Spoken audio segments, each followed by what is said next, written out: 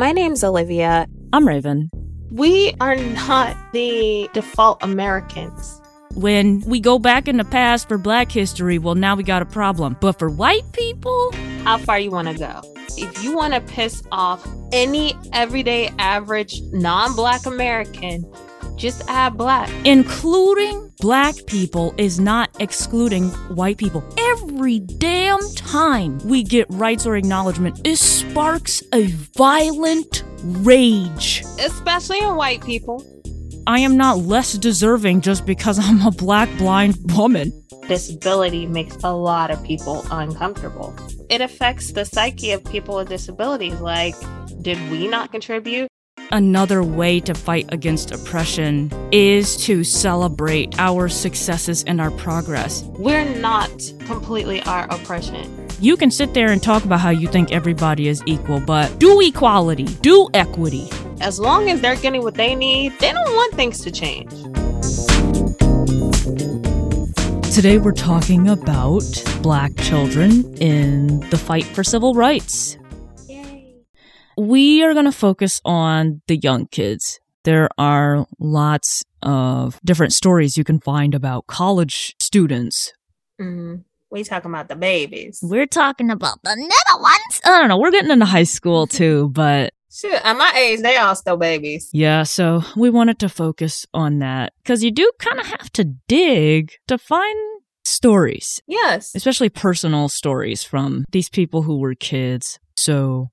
we really wanted to tackle that. And of course, we don't hear enough about the kids. It's very much in passing, and there's the same names that get thrown around. We're going to get into detail about one of those people that do commonly get brought up.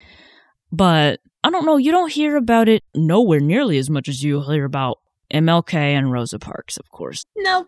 Never. So true. So we wanted to shine light on that. Because they went through some stuff. They went through some major shit. The wild part is a lot of these kids are now older adults. They're still here. And to everyone else, it's history. But them, that's their actual fucking lives. They lived through it. It's kind of like right now, we're living at this very pivotal moment in history. Mm-hmm. And so there's times where I think about, I'm just like, what are people going to be saying in 100 years? What we're going through 40, 50, 60 years from now? Mm-hmm. Every present becomes the past. Mm-hmm. It is kind of a mind bender. So, what triggered the involvement of children, or rather the adults acting and putting an effort to getting children involved, was the Brown v. Board of Education decision in 1954 that ruled that schools could no longer legally mandate segregation. Mm-hmm. That's the thing. People think, okay, this ruling says that schools had to integrate. Not necessarily. Schools are still segregated to a large extent, especially in areas with significant diversity. As we've said several times, you can write out the laws, but that doesn't mean it'll change attitudes. Well, and people will come up with other ways to segregate. So, for instance... in New York, and I'm sure New York City is not the only place like this, but there are high schools that kids have to apply to get into and have to go through an interview process to get into high school. And they say, it's elite, it's this, it's that. But it's a way of weeding out undesirable students. It is. It totally is. And, New York schools and neighborhoods are incredibly segregated. Sometimes they don't even welcome in students with high achieving grades who are ethnic minorities or disabled people. Anyway, of course, white people had a fucking issue with the Brown v. Board decision. Lost their collective shit. Did not want Black kids in their kids' schools. They didn't want their kids sitting in classrooms with Black children, riding buses with Black kids. But what you might not hear about is that in 1955, the court issued a second opinion, sometimes called Brown 2. Have you heard of that? I have not. I didn't look up what the name of the actual case is, what the title of the case is. The decision there was that schools had to integrate with all deliberate speed. Whatever that is. Okay. Post-haste. Well, it just means like, yeah, we'll pretend to integrate. Yeah, because the South was like, fuck that. Oh, yeah, the South did not want this Especially. shit at all. Yeah. I'm not going to say it was just them, because let's not pretend like everybody else was like, yeah, sure, we're on board with that. No. Nope, we know we got some racist especially motherfuckers right here in the Midwest. Coast to coast, but especially the South, they lost their shit. We did talk about Claudette Colvin back in February. We did. And the book that was written about her and included interviews of her. And it's by Philip Hoos, and it's called Twice Toward Justice. So you can go back and listen to that episode about Claudette Colvin. Today, we're going to get into some other folks. So, Olivia, you want to take it away? I'm going to take it away, and I'm going to start with Ruby Bridges, who is known best as the little girl who integrated New Orleans schools. I don't know that I necessarily like putting all of that weight on her. Yeah, one little girl. Yeah, just one, all by her lonesome. At age 6, she had to be escorted by 4 federal marshals as she walked into William Frantz Elementary School on November 14th, 1960. The protesting white mob hurled slurs, held up cruel signs, one of which read, "All I want for Christmas is a clean white school," and even went so far as to bring a black baby doll in a coffin, all geared toward intimidating this child simply because of her skin color. Now, how fucked up is that? Those were some very Christ-like individuals, it sounds like. Listen. And the wild thing is, this was only in 1960, yo. So that's why when I hear people say stupid shit like, that was forever ago. No, it wasn't. 1960, bro? That wasn't that long ago. I was going to say, my parents were born in the 50s, so that wasn't forever ago. My mom wasn't even born yet. So that shit is wild. So Ruby had attended a segregated kindergarten the year prior. However, after the Brown v. Board of Education, which we already talked about, Louisiana was sort of forced to integrate their schools, but they took their good old time. So like we said, that was 1954, 55.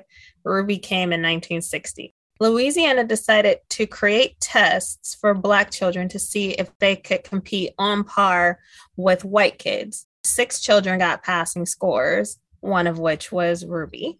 Her parents, they weren't really in agreement with what to do as far as sending her to the school. Her father was against it because he feared for her life with her going to an all-white school, which made sense. Look at what the fuck. Yeah, I don't blame anybody who was like, I do not want to send my baby to desegregate these schools. Like, fuck them white people. I just need my baby to come home at night. Exactly. Unharmed. Now, her mother, on the other hand, wanted her daughter to have educational opportunities that were denied to them based on race. Right. Of the 6 kids, 2 students' families chose not to send their children to the white schools. And the other 3, they actually all went to a different white school together. That's how Ruby ended up by herself.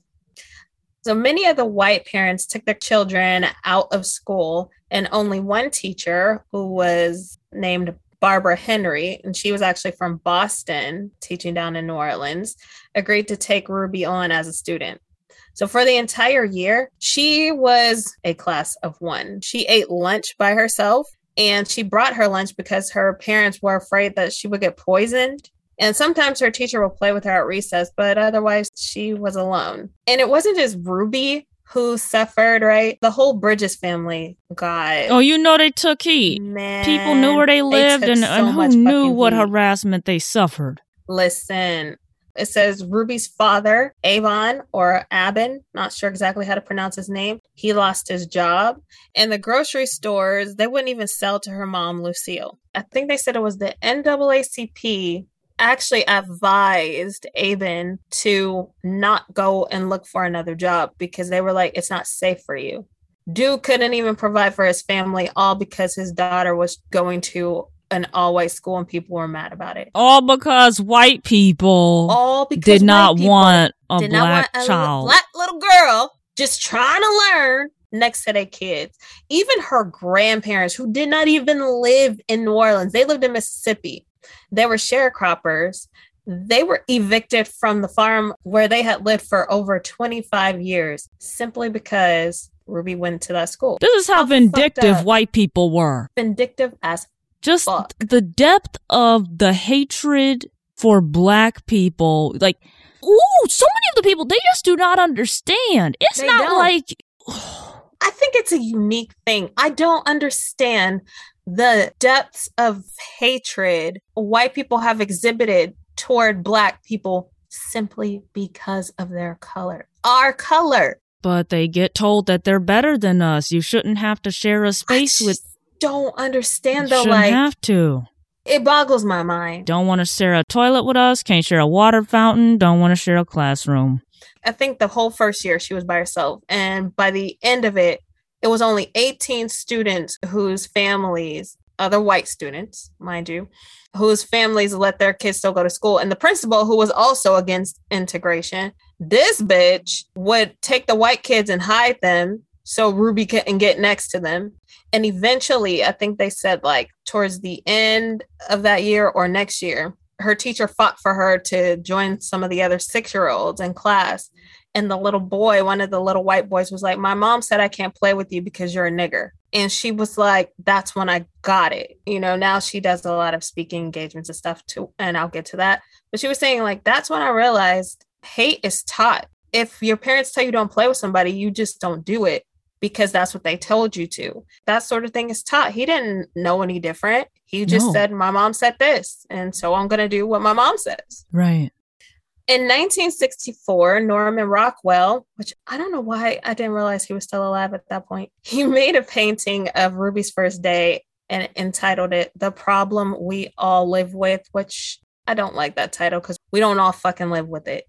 I don't like the insertion of, I can't even say non-Black people because other people have experienced discrimination, not necessarily on this level, except maybe the Native Americans. I'm gonna always go hard for the Native Americans, but no one can really relate. So to say that we all live with this, nah, I don't like it. It is a problem we all live with, but we experience different angles of it. This picture depicts Ruby's first day, and it's his interpretation of her first day. There's actual video footage. I guess it touched the hearts of a lot of people. I wonder why. I doubt it was because of the little Black girl in it, but okay. On the 40th anniversary, I believe it was like 2010, Ruby actually met with Barack Obama, and she convinced him, that's the language that they used, she convinced him to hang up the picture in the White House. And he was like, you know, without people like you, I wouldn't be here. Yeah, that's true, because we're all standing on somebody's shoulders. But the fact is that she had to go through all that as a child is just monumentally fucked up. Even worse is there's Black children who've been through worse. There are Black children who have been through worse. As bad as that was, there are Black children who have been through worse before and after her. Just for being Black, though. I remember asking somebody once, it was a white woman, and I was like, why does everybody hate us? I'm just curious. Because I don't hate an entire group of people. I might dislike some people of a specific group, but it is not because they're that group. The thing is, we are a little bit removed from the teachings about the differences between Black and white people, right? Just think that eugenics was still happening in the 60s. Still a very big push about how Black people have smaller brains and how animalistic we are, and we're inherently violent. Some people still believe that bullshit. And there's people who believe it and they teach their children to hate us. Their children just hear them talking about how Black people are stupid and lazy, good for nothing, blah, blah, blah. But they don't hear the ideology behind it about how there was some dumbass scientific study saying that we had smaller brains than white people and all this shit. It's important to look at that ideology. I don't understand the hate. That hate type of stuff is just...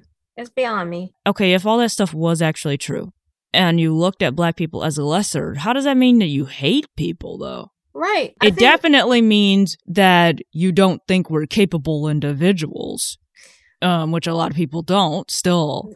Yeah. But the hatred, but I guess that's where the inherently violent thing comes from, right? Like, they're violent, they're disgusting, right? That's part of that whole animalistic piece. Isn't it weird, is a big part of it. That they are a hell of a lot more humane toward animals than they are to Black people. And Black people are the same species as you, but you have more compassion for a fucking dog. Don't get me wrong. I love dogs too.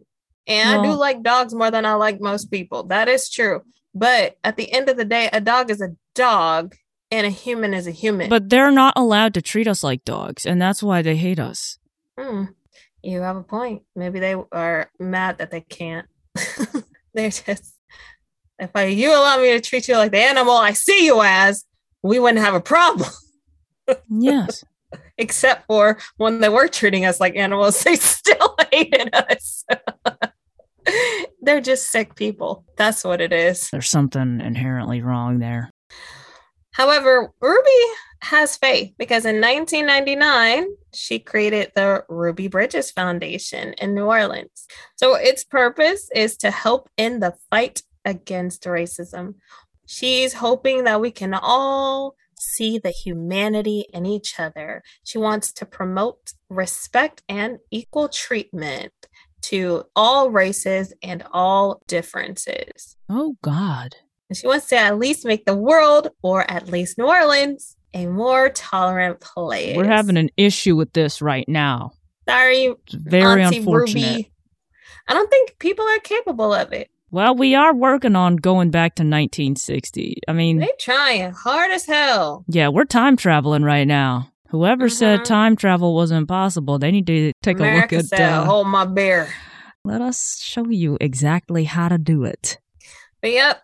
So she's hoping that she could help encourage the children of this generation to not perpetuate the racism of their foreparents. Well, I think that will be effective, Ruby, because it's not this generation that we have to worry about promoting it now. We have to worry about them suffering, but they're not going to promote this bullshit. Most of them are not. I mean, you could tell people are waking up a little bit. Gen Z is pretty fucking awesome. I can't lie. For the most part, Gen Z is doing a damn thing. So we pushed the needle forward. And when people said that, I used to be like, why is it just by increments? But I think someone said this. I don't remember who it was. We're not going to undo 3 centuries of slavery and then 100+ years of Jim Crowism in like 60 years. But we keep fighting for the tomorrow of our descendants, basically. I see what she's trying to do with her foundation, and there are others like it around the nation trying to do the same thing. And I have hope. It will take at least another century or so, but we'll get there. Eventually, we'll get somewhere. Yeah, we'll get somewhere. We'll get halfway there, maybe. That might be the capacity at which it can be changed. This country is a mess. I am going to talk about the Little Rock Nine. I did not hear about these kids until I was an adult. When I was a child in elementary school, the only kids I learned about in the civil rights movement were Ruby Bridges, and I feel like there was another little girl we talked about. I'm not going to remember her name. I did learn about the Children's March, which we're going to talk about in this episode. So, in response to the Brown decisions and pressure from the NAACP, the Little Rock, Arkansas School Board set forth a plan of gradual integration. Because, you don't want to piss the white people off too much. Can't do it too fast. Shit is wild. So it started with Little Rock Central High School. The summer of 1957, Daisy Bates, president of the Arkansas NAACP, recruited 9 high school students she believed possessed the strength and determination to face the resistance to integration. They were, I'm going to name these people. I bet each one of these folks deserves a Black Beauty highlight. Students were Minnie Jean Brown, Elizabeth Eckford, Ernest Green, Thelma Mothershed, Melba Patillo, Gloria Ray, Terrence Roberts, Jefferson Thomas, and Carlotta Walls. Before the school year started, these students participated in intensive counseling sessions on what to expect and how to respond. Essentially, how to deal with the fact that they were going to be harassed and mistreated and abused by white people even more than they anticipated, right? Because these are teenagers, so they knew what white people were capable of, right? They were children at the time where people were still being lynched, so they knew who white people were. And I think it's great on the part of the NAACP to actually have put these kids through the counseling sessions. That was brilliant, and it'd be interesting to know what those counseling sessions entailed, but did they talk to civil rights leaders who had already been imprisoned and, been through all of that nonsense? I'm sure they were already aware of some of it. Yeah. So that was so responsible of them.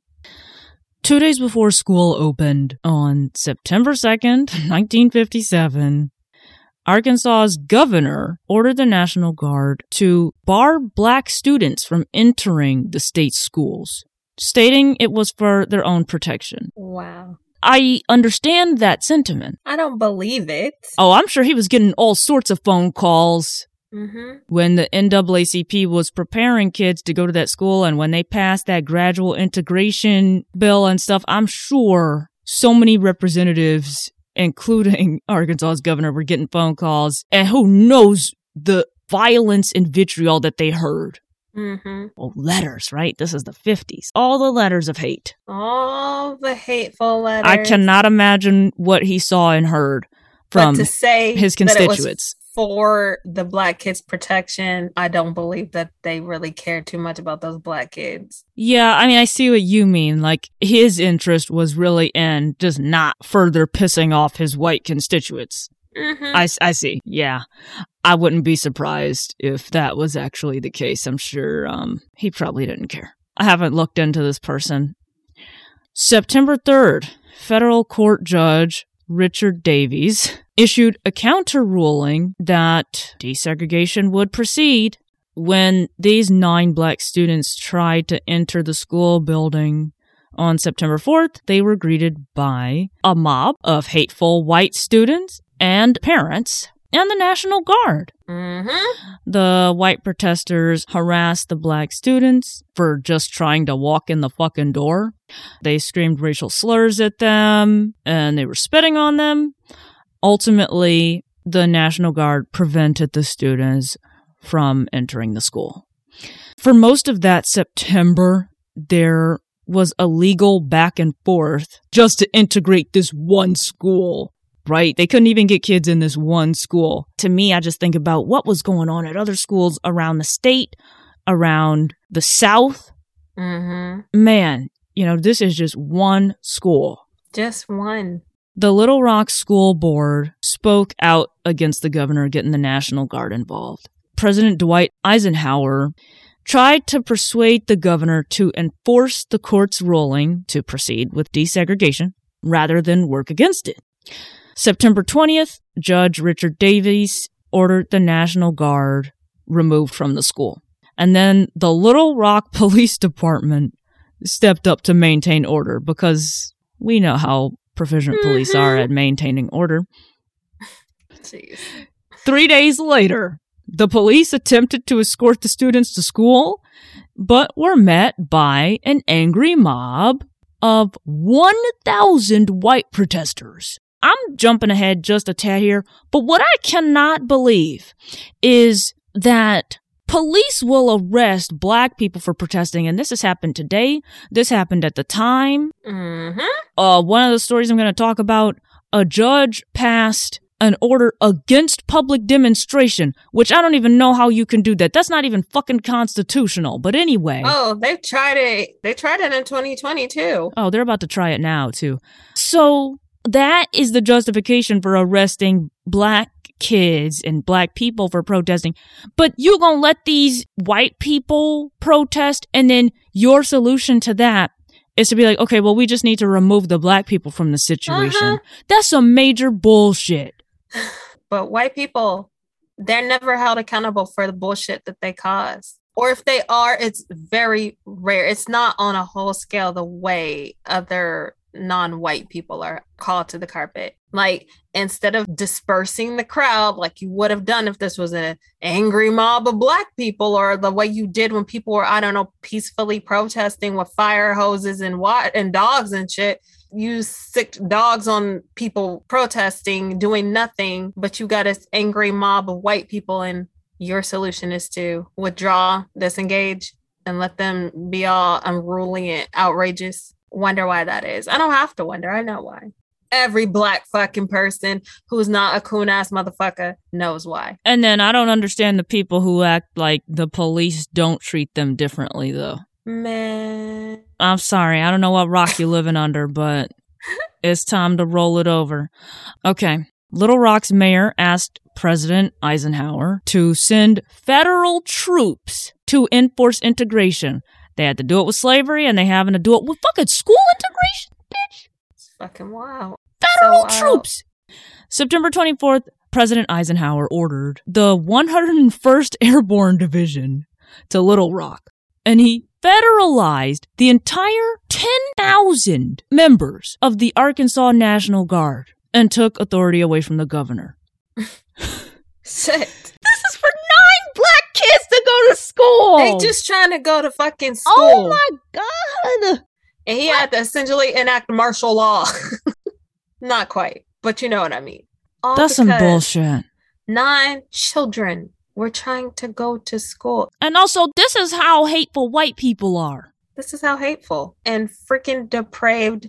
And this is white people today. This they grandparents, they great grandparents. It depends on what generation you are. So It could very well be your great grandparents. This wasn't that fucking long ago. You still got people alive. Oh, it was great grandparents too, because it was students and adults harassing these kids. Mm-hmm.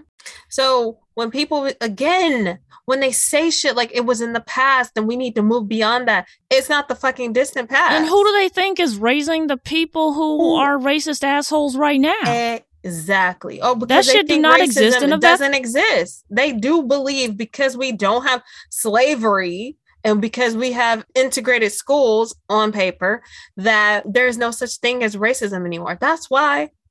Like, the shit is wild. I remember, and I'm not going to step too much on your toes, I hope, but I remember we had to watch the Little Rock 9 every fucking year in middle school. And they didn't even take it into account how fucking traumatizing that was for black kids. They were like, oh, this is history and we need to learn it. Yeah, we did. But y'all never took the black kids aside. I'm like, y'all okay? Because I know I was not okay. This shit was fucking traumatizing to me. Yeah, it's interesting too because some of the content for this episode I pulled out of this is a teacher's guide or something that we found with some stories in it. I'm sorry, some book summaries. Oh, yeah. But it's got guided questions to talk about with the students in it. That sort of a thing is important because we need to be taught how to process that content, especially when people are so malleable. But the fact that they don't do that with children, with non-white children in general, that's part of the failure of our education system in general, where there's not a lot of critical thinking that's promoted. It's just consume the content, pass the test, write the paper, pass the test, read the book, pass the test, not a lot of critical thinking about what you just saw. How does it impact you? Right. How does this apply to your life today? It went really in depth in this teacher's guide because it was asking the kids questions about what would they do if they were in a situation like this? How would they take civil action and things of that nature? Because it doesn't matter what generation you're in, you may have the potential to deal with the legal system, especially when you live in a society where you can protest and then you are a minority or you're an accomplice with a minoritized community and y'all are about to get y'all asses in the dirt, boots on the ground, and you know that you might have to deal with criminal police officers. Mm-hmm. So, I mean, these are all reasonable questions. We're not going to leave it in the past. How were people expecting us to leave it in the past when you still got black people and other people of color being targeted? We got elderly people being targeted. Now the fucking kids. We're supposed to leave that in the past and pretend it's not a fucking racial issue? At least some of the time it's a racial issue. And it's definitely a racial issue when you talk about who's perpetuating and perpetrating these crimes. But okay, let me... Ooh. Okay. On the students' first day of class, they had to be escorted by Army troops. Wow. This did not stop legal challenges or protests to integration. And the 101st Airborne Division stayed at the school the entire year. The 9 black students faced verbal and physical abuse. Somebody threw acid in Melba Patillo's face. Gloria Ray was thrown down a flight of stairs. I remember that. In May 1958, Ernest Green was the first black student to graduate from Little Rock Central High School. The next year, the school was closed after local citizens rejected by a 3-1 margin a petition to officially integrate the school. That's fucking wild. We'd rather have no school at all than go to school with black people. What? Not surprising though, because it's expected. It's expected of them. Again, the depth of the hatred. Shit goes so deep. And that's the superior race. I need somebody to help. Oh no. Help me understand, please. I'm gonna have to retract that soul part. But I don't get it. If you're so superior, then what are you afraid of? Because anger and stuff has a root in fear. So what are you afraid of? You're so superior. You shouldn't have anything to worry about, right? We're animals, right? We have smaller brains than you. We're not as capable as you. So why are you so fucking terrified? But also, like, if you're so superior, why do you devolve into behaving like what you say other people behave like? I can't even call that animalistic because no, it's not. Animals would not even behave that way. Animals don't do that. Except maybe some other primates, but even they have a fucking reason. Humans, these people take it to the most depraved fucking base ass level and then turn around and call everybody else a fucking animal. All these kids, you closed the whole fucking school. They did for a whole year. For a whole year. The school reopened in 1959, and am I mixing this up with somebody else's story? I think I read somewhere that, like Ruby Bridges, they were also still within that school segregated from the white students, and so they were on a different floor for their classes or for their education than the other students. On a different floor of the school. Come on. The remaining Little Rock 9 students went on to graduate. They pursued careers in government, the media, and the military. In 1999, President Bill Clinton recognized the 9 for their significant role in civil rights history. He awarded them the Congressional Gold Medal, and in 2009, all of them were invited to President Barack Obama's first inauguration. So I heard about these girls in a documentary I was watching. They're known as the Leesburg Stockade Girls. And I have to say, when I first heard it, it just rubbed me the wrong fucking way. I was like, yeah, I don't like referring to them. But hey, if you Google, that's what's going to come up. In July of 1963, 15 girls from Americus, Georgia, were jailed for civil rights protesting, essentially. They marched from Friendship Baptist Church to the Martin Theater on Forsyth Street. They decided to go against Jim Crow laws and buy tickets at the front gate instead of entering through the back alley, as was normal for Black people. No. Oh, how dare they? And of course, this set the local white people off. They were like, the fuck? They called the cops, because you know that's their thing, who proceeded to viciously attack, then unlawfully arrest the girls. They were jailed for 45 days in deplorable conditions in the Leesburg Stockade, which was a Civil War era holdover situated in the backwoods of Leesburg, Georgia, which from all of my research says it was like 20 miles away from Americus. So not even thrown in like the city jail. No, they took but them come on. Some backwards Civil War holdover bullshit. All 15 girls were between the ages of 12 and 15. Their parents had no clue where they were, And they also didn't know about the conditions in which they were being kept. They had to sleep on the floor. There was a non-working toilet. They were barely fed. The girls were just in there crying and stuff like that. They didn't have changes of clothes. They didn't have listen, these are children. And all because they wanted to buy tickets at a theater. Not to mention, like I said, the cops had already beaten them and stuff before they threw them in there. The girls were discovered by a SNCC photographer a month into their confinement. For people who don't know what SNCC is, that was the Student Nonviolent Coordinating Committee. Yes, thank you. His name was Danny Lyon, and he snuck onto the stockade grounds and took pictures through the bars of the windows. SNCC soon published the story, which was then picked up by other African-American newspapers across the country. And that's when they were like, oh shit, people know about these girls. This brought national attention to the girls' plight. And shortly thereafter, on September 15th, 1963, they were released back to their families. And bonus, no one was ever charged. Oh, I feel like that happens in all these cases. I'm sure. Oh, for sure. I'm sure the police were not held accountable. At fucking hell. In any of these situations. Held accountable today. Oh, surely not then. Oh, yeah, they get a little suspension now. And then what? I think they've only, what have they only imprisoned? Administrative leave. They've imprisoned, what, like one police officer? One.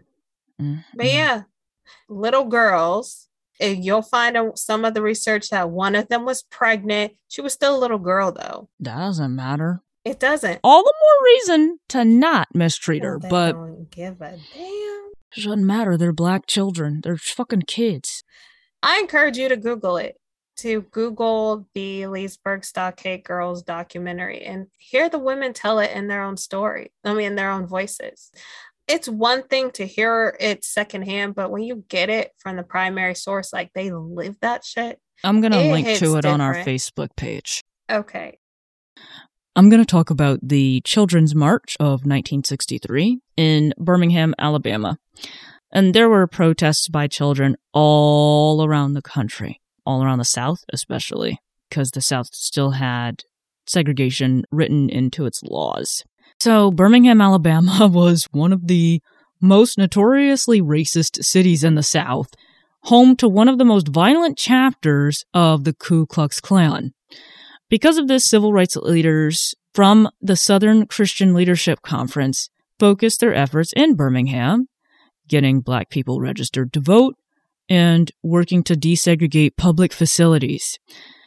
This is where a circuit judge issued an injunction against public demonstration.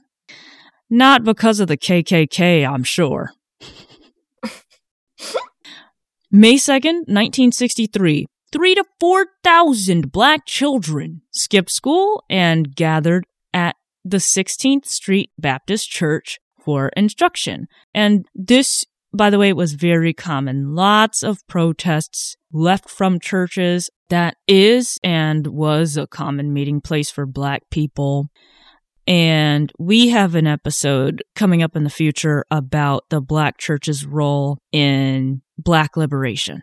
To me, that history is just fascinating. And I think it's one of the things that separates the black church from other churches. I mean, church nowadays is heavily politicized. This is essentially what pastors do nowadays, right? Just push their politics. But that's not what it was about. It was really about educating black people, mobilizing black people, and just getting them involved to advance black freedom, to make social and economic progress for themselves. So the kids marched toward downtown to talk with Birmingham's mayor about segregation. And for people who don't know, during a lot of these marches, people, the kids did this too, but the adults also, while they were marching, they would just be singing hymns, singing, Negro spirituals, praying, reciting prayers. This was very common. When I went to the Henry Ford Museum back in February, they actually have recordings of it. People would be singing and praying while they were marching and also while they were being arrested. And you would just keep singing the hymns and praying all the way to jail. And that was the way to keep yourself grounded, keep yourself staying nonviolent, right? Because there was an importance placed on nonviolent action. There is a very long history of Black people unifying and coordinating with the usage of spirituals and hymns. This goes back all the way to the fucking fields, y'all. And beyond, of course. The docuseries Lincoln's Dilemma that we released an episode on actually talked about this too, that to keep each other coordinated and all working at the same pace, Black people would sing songs in the field so that no one person was working faster or slower than another, and that was a form of protest. That's really fucking fascinating to see, like, that sort of thing still has its place, at least in this movement it did. As the children approached City Hall, they were rounded up by the police, and hundreds were escorted to jail in paddy wagons and school buses. Dr. Martin Luther King actually visited the students in jail, and he spoke to them with the message, "What you do this day will impact children who have not been born." The next day, the march resumed, because this went on for at least a week, at least this children's march. Mm-hmm. When the march resumed, the police were waiting for them with fire hoses, clubs, and police dogs. Children. For children who were just marching, though, like, it's not like they were gathering to vandalize.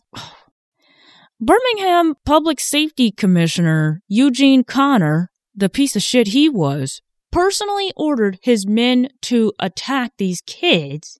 And I'm going to read a word-for-word excerpt from this article that I'm essentially paraphrasing from. Immediately, the area exploded with high-pressure water cannons and barking dogs. The children screamed as the water tore at their clothing and flesh. Some were pinned against walls, others were knocked off their feet. The dull thud of nightsticks hitting bone began as police grabbed children and hauled them off to jail. Wow. That's what police did to kids who were exercising their right to peacefully assemble. That's some bullshit. Even the shit that we saw with the BLM protests. Same shit, different time period. And of course, the news media caught all this shit on camera.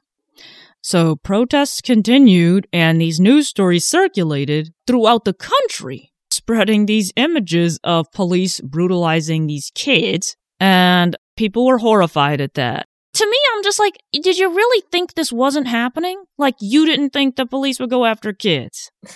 I don't understand. The police have never had a problem going after Black kids. Never. And killing them. Nope.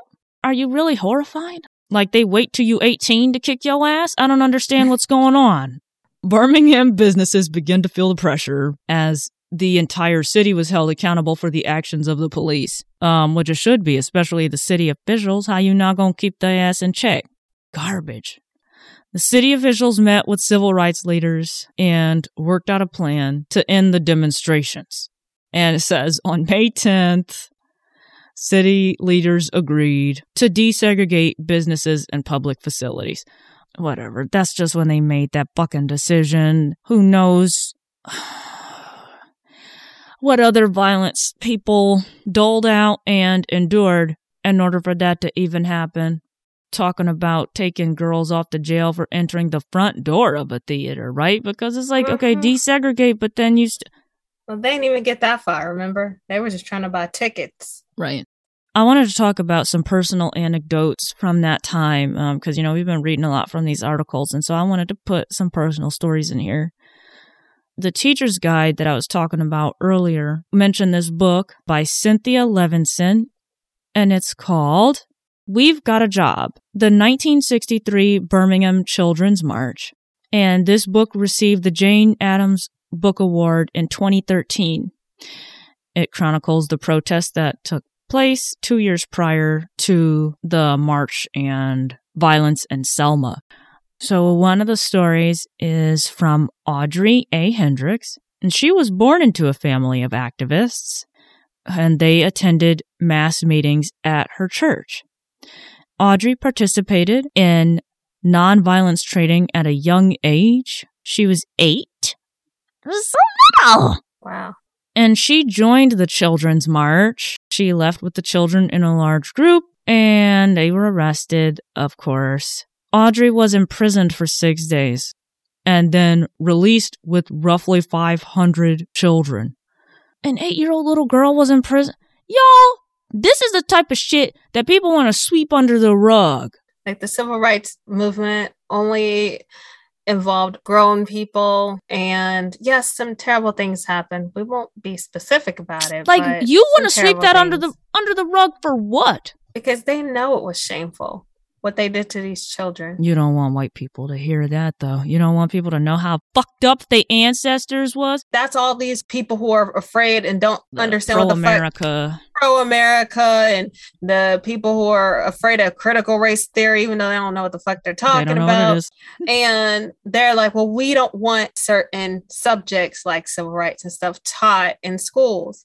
We don't want to hurt the white kids' feelings. How do you know that your white kids are going to identify with the people who did all those terrible things? Because there were white people who weren't doing those terrible things, who were activists and fighting for it. Teach about the white people who was coming through, though. That's their fucking problem. Their first reaction is, oh, we don't want to hurt the white kids' feelings because they're going to feel like they're the monsters. Like, how do you know they're going to identify with the monsters? Because that's all they're going to fucking teach about.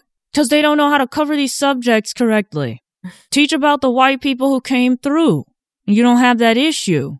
Anyway, James W. Stewart and approximately 1,000 other students were expelled for their participation in the march. So not only did you have a bunch of these kids being dragged off to jail, you also had some of them being expelled. Not all of them were arrested. Lawyers working within the movement sued the Birmingham Board of Education and won, obviously, because what the fuck? What the actual fuck? Arnetta Streeter was a student who also had parents who were activists. As a high school student, Arnetta, along with several friends, were founding members of the Peace Ponies. The Peace Ponies. And they were a social club inspired by the sermons of Dr. MLK and other activists and civil rights leaders. The Peace Ponies participated in nonviolence workshops and then in several public demonstrations. And they did participate in the Children's March. They were attacked by fire hoses. Arnetta was not arrested. So those were some personal anecdotes from the Children's March. I wanted to share this last one. Apparently, the NAACP had youth councils in some places. I didn't know that. From the Civil Rights History Project, I pulled one of their stories about Clara Looper. She attended numerous meetings of the NAACP Youth Council in Oklahoma City, Oklahoma, because her mother, Marilyn, was the leader of that group, and she was also 8. They, as children, participated in sit-ins and helped desegregate a drugstore's lunch counter in Oklahoma City. They were just sit-in with little kids. I'm just like, oh my God! It's one of those things that it's cute and terrifying at the same time. It's adorable that these children are passionate about advancement for Black people, but also like terrifying to know that there is hatred out there for these little children. Like, you hate them just as much as somebody who has actually committed a crime. Well, a Black person who's committed a crime. It's just pathetic. It's beautiful that these children, but they were just like all kids, they were taught like this is the right thing to do. These little children were taught this is how activism is done. And they were, this is their mother's milk. Their parents are activists and stuff. So this is what they see. This is what they're taught to believe in. So I think, yes, it's beautiful that they did it, but to me, it's sad that they had to. Oh, absolutely. Lastly, I wanted to talk about the Civil Rights History Project. May 12th, 2009, the U.S. Congress passed the Civil Rights History Project Act.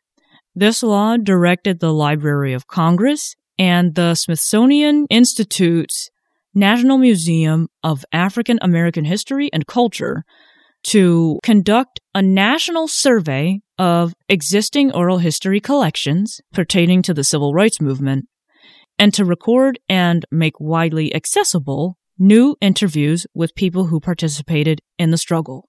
The project was initiated in 2010 with the survey, and with interviews beginning in 2011. The Civil Rights History Project contains more than 1,200 items consisting of digital video files, digitized video cassettes, digital photographs, and full-text transcripts for all interviews. The interviews are also accessible through the library's YouTube channel and the website for the National Museum of African American History and Culture. Until you brought this up, I didn't even know about it. And that's the thing, like things like this are not talked about. I know a lot of Black people, they're like, oh, the Obama administration ain't do shit for Black people. Right. And I'm like, I was one of those people. I'm like, fuck the Obama administration. But I didn't know about this. It's one of those things that we have to dig for. And unfortunately, with all the legislation that's being passed about the things we can and cannot talk about in the classroom, it makes it even harder. Like, our history already just barely got covered when you and I were coming up, right? Like, there's so many things that we learn now where it's like, damn, I ain't never heard about this. Okay. Right. And now it's about to be even less than that, which is... Even less. Isn't that wild? That's so disturbing and just difficult to imagine and disheartening. Yeah. It's very disheartening because I'm like, the only way this country will be what it's supposed to be is if we acknowledge. No, if white people acknowledge the fuckery that this country is built upon. Because majority of the rest of us, we know. We know. But it is the white majority at large. I know there's some individuals, but at large, the white majority refuses to come to terms with the fact that their ancestors did some fucked up shit, and that is why we are where we are. And that they do still have a lot of internalized racism, even if it's not overt. Yes, exactly. They don't understand how the shit from the past influences what happens today. They really don't, because so many of them, they understand that there was fucked up shit in the past, but they refuse to believe that it has anything to do with how we treat each other today. And that is a luxury, to be able to divorce yourself and say, oh, well, that was then, things are different now. If you paid attention, you realize ain't shit really changed but the date. Nah, you ain't got people picking cotton, but we still have modern day slavery, i.e. the prison industrial complex. We still have pipeline to prison from schools and shit like that. We have a lot of fucked up shit. We still have eugenics going on. There's still a lot of shit going on. It just changed clothes, but it's the same underneath. So unless and until white people can come to terms with the fact that this country and their ancestors have done some really terrible things and it was despicable, and we will try and do better, then we'll continuously be having the same conversation, and they'll keep trying to whitewash and erase history to preserve white fragility, really, and white supremacy. This is Intersectional Insights. If you like our content, leave us a rating or review to help the podcast. Check us out on Instagram, Twitter, and Facebook. And if you have any comments, questions, or topic suggestions, you can email us, intersectionalinsights@gmail.com. Thank you so much for listening.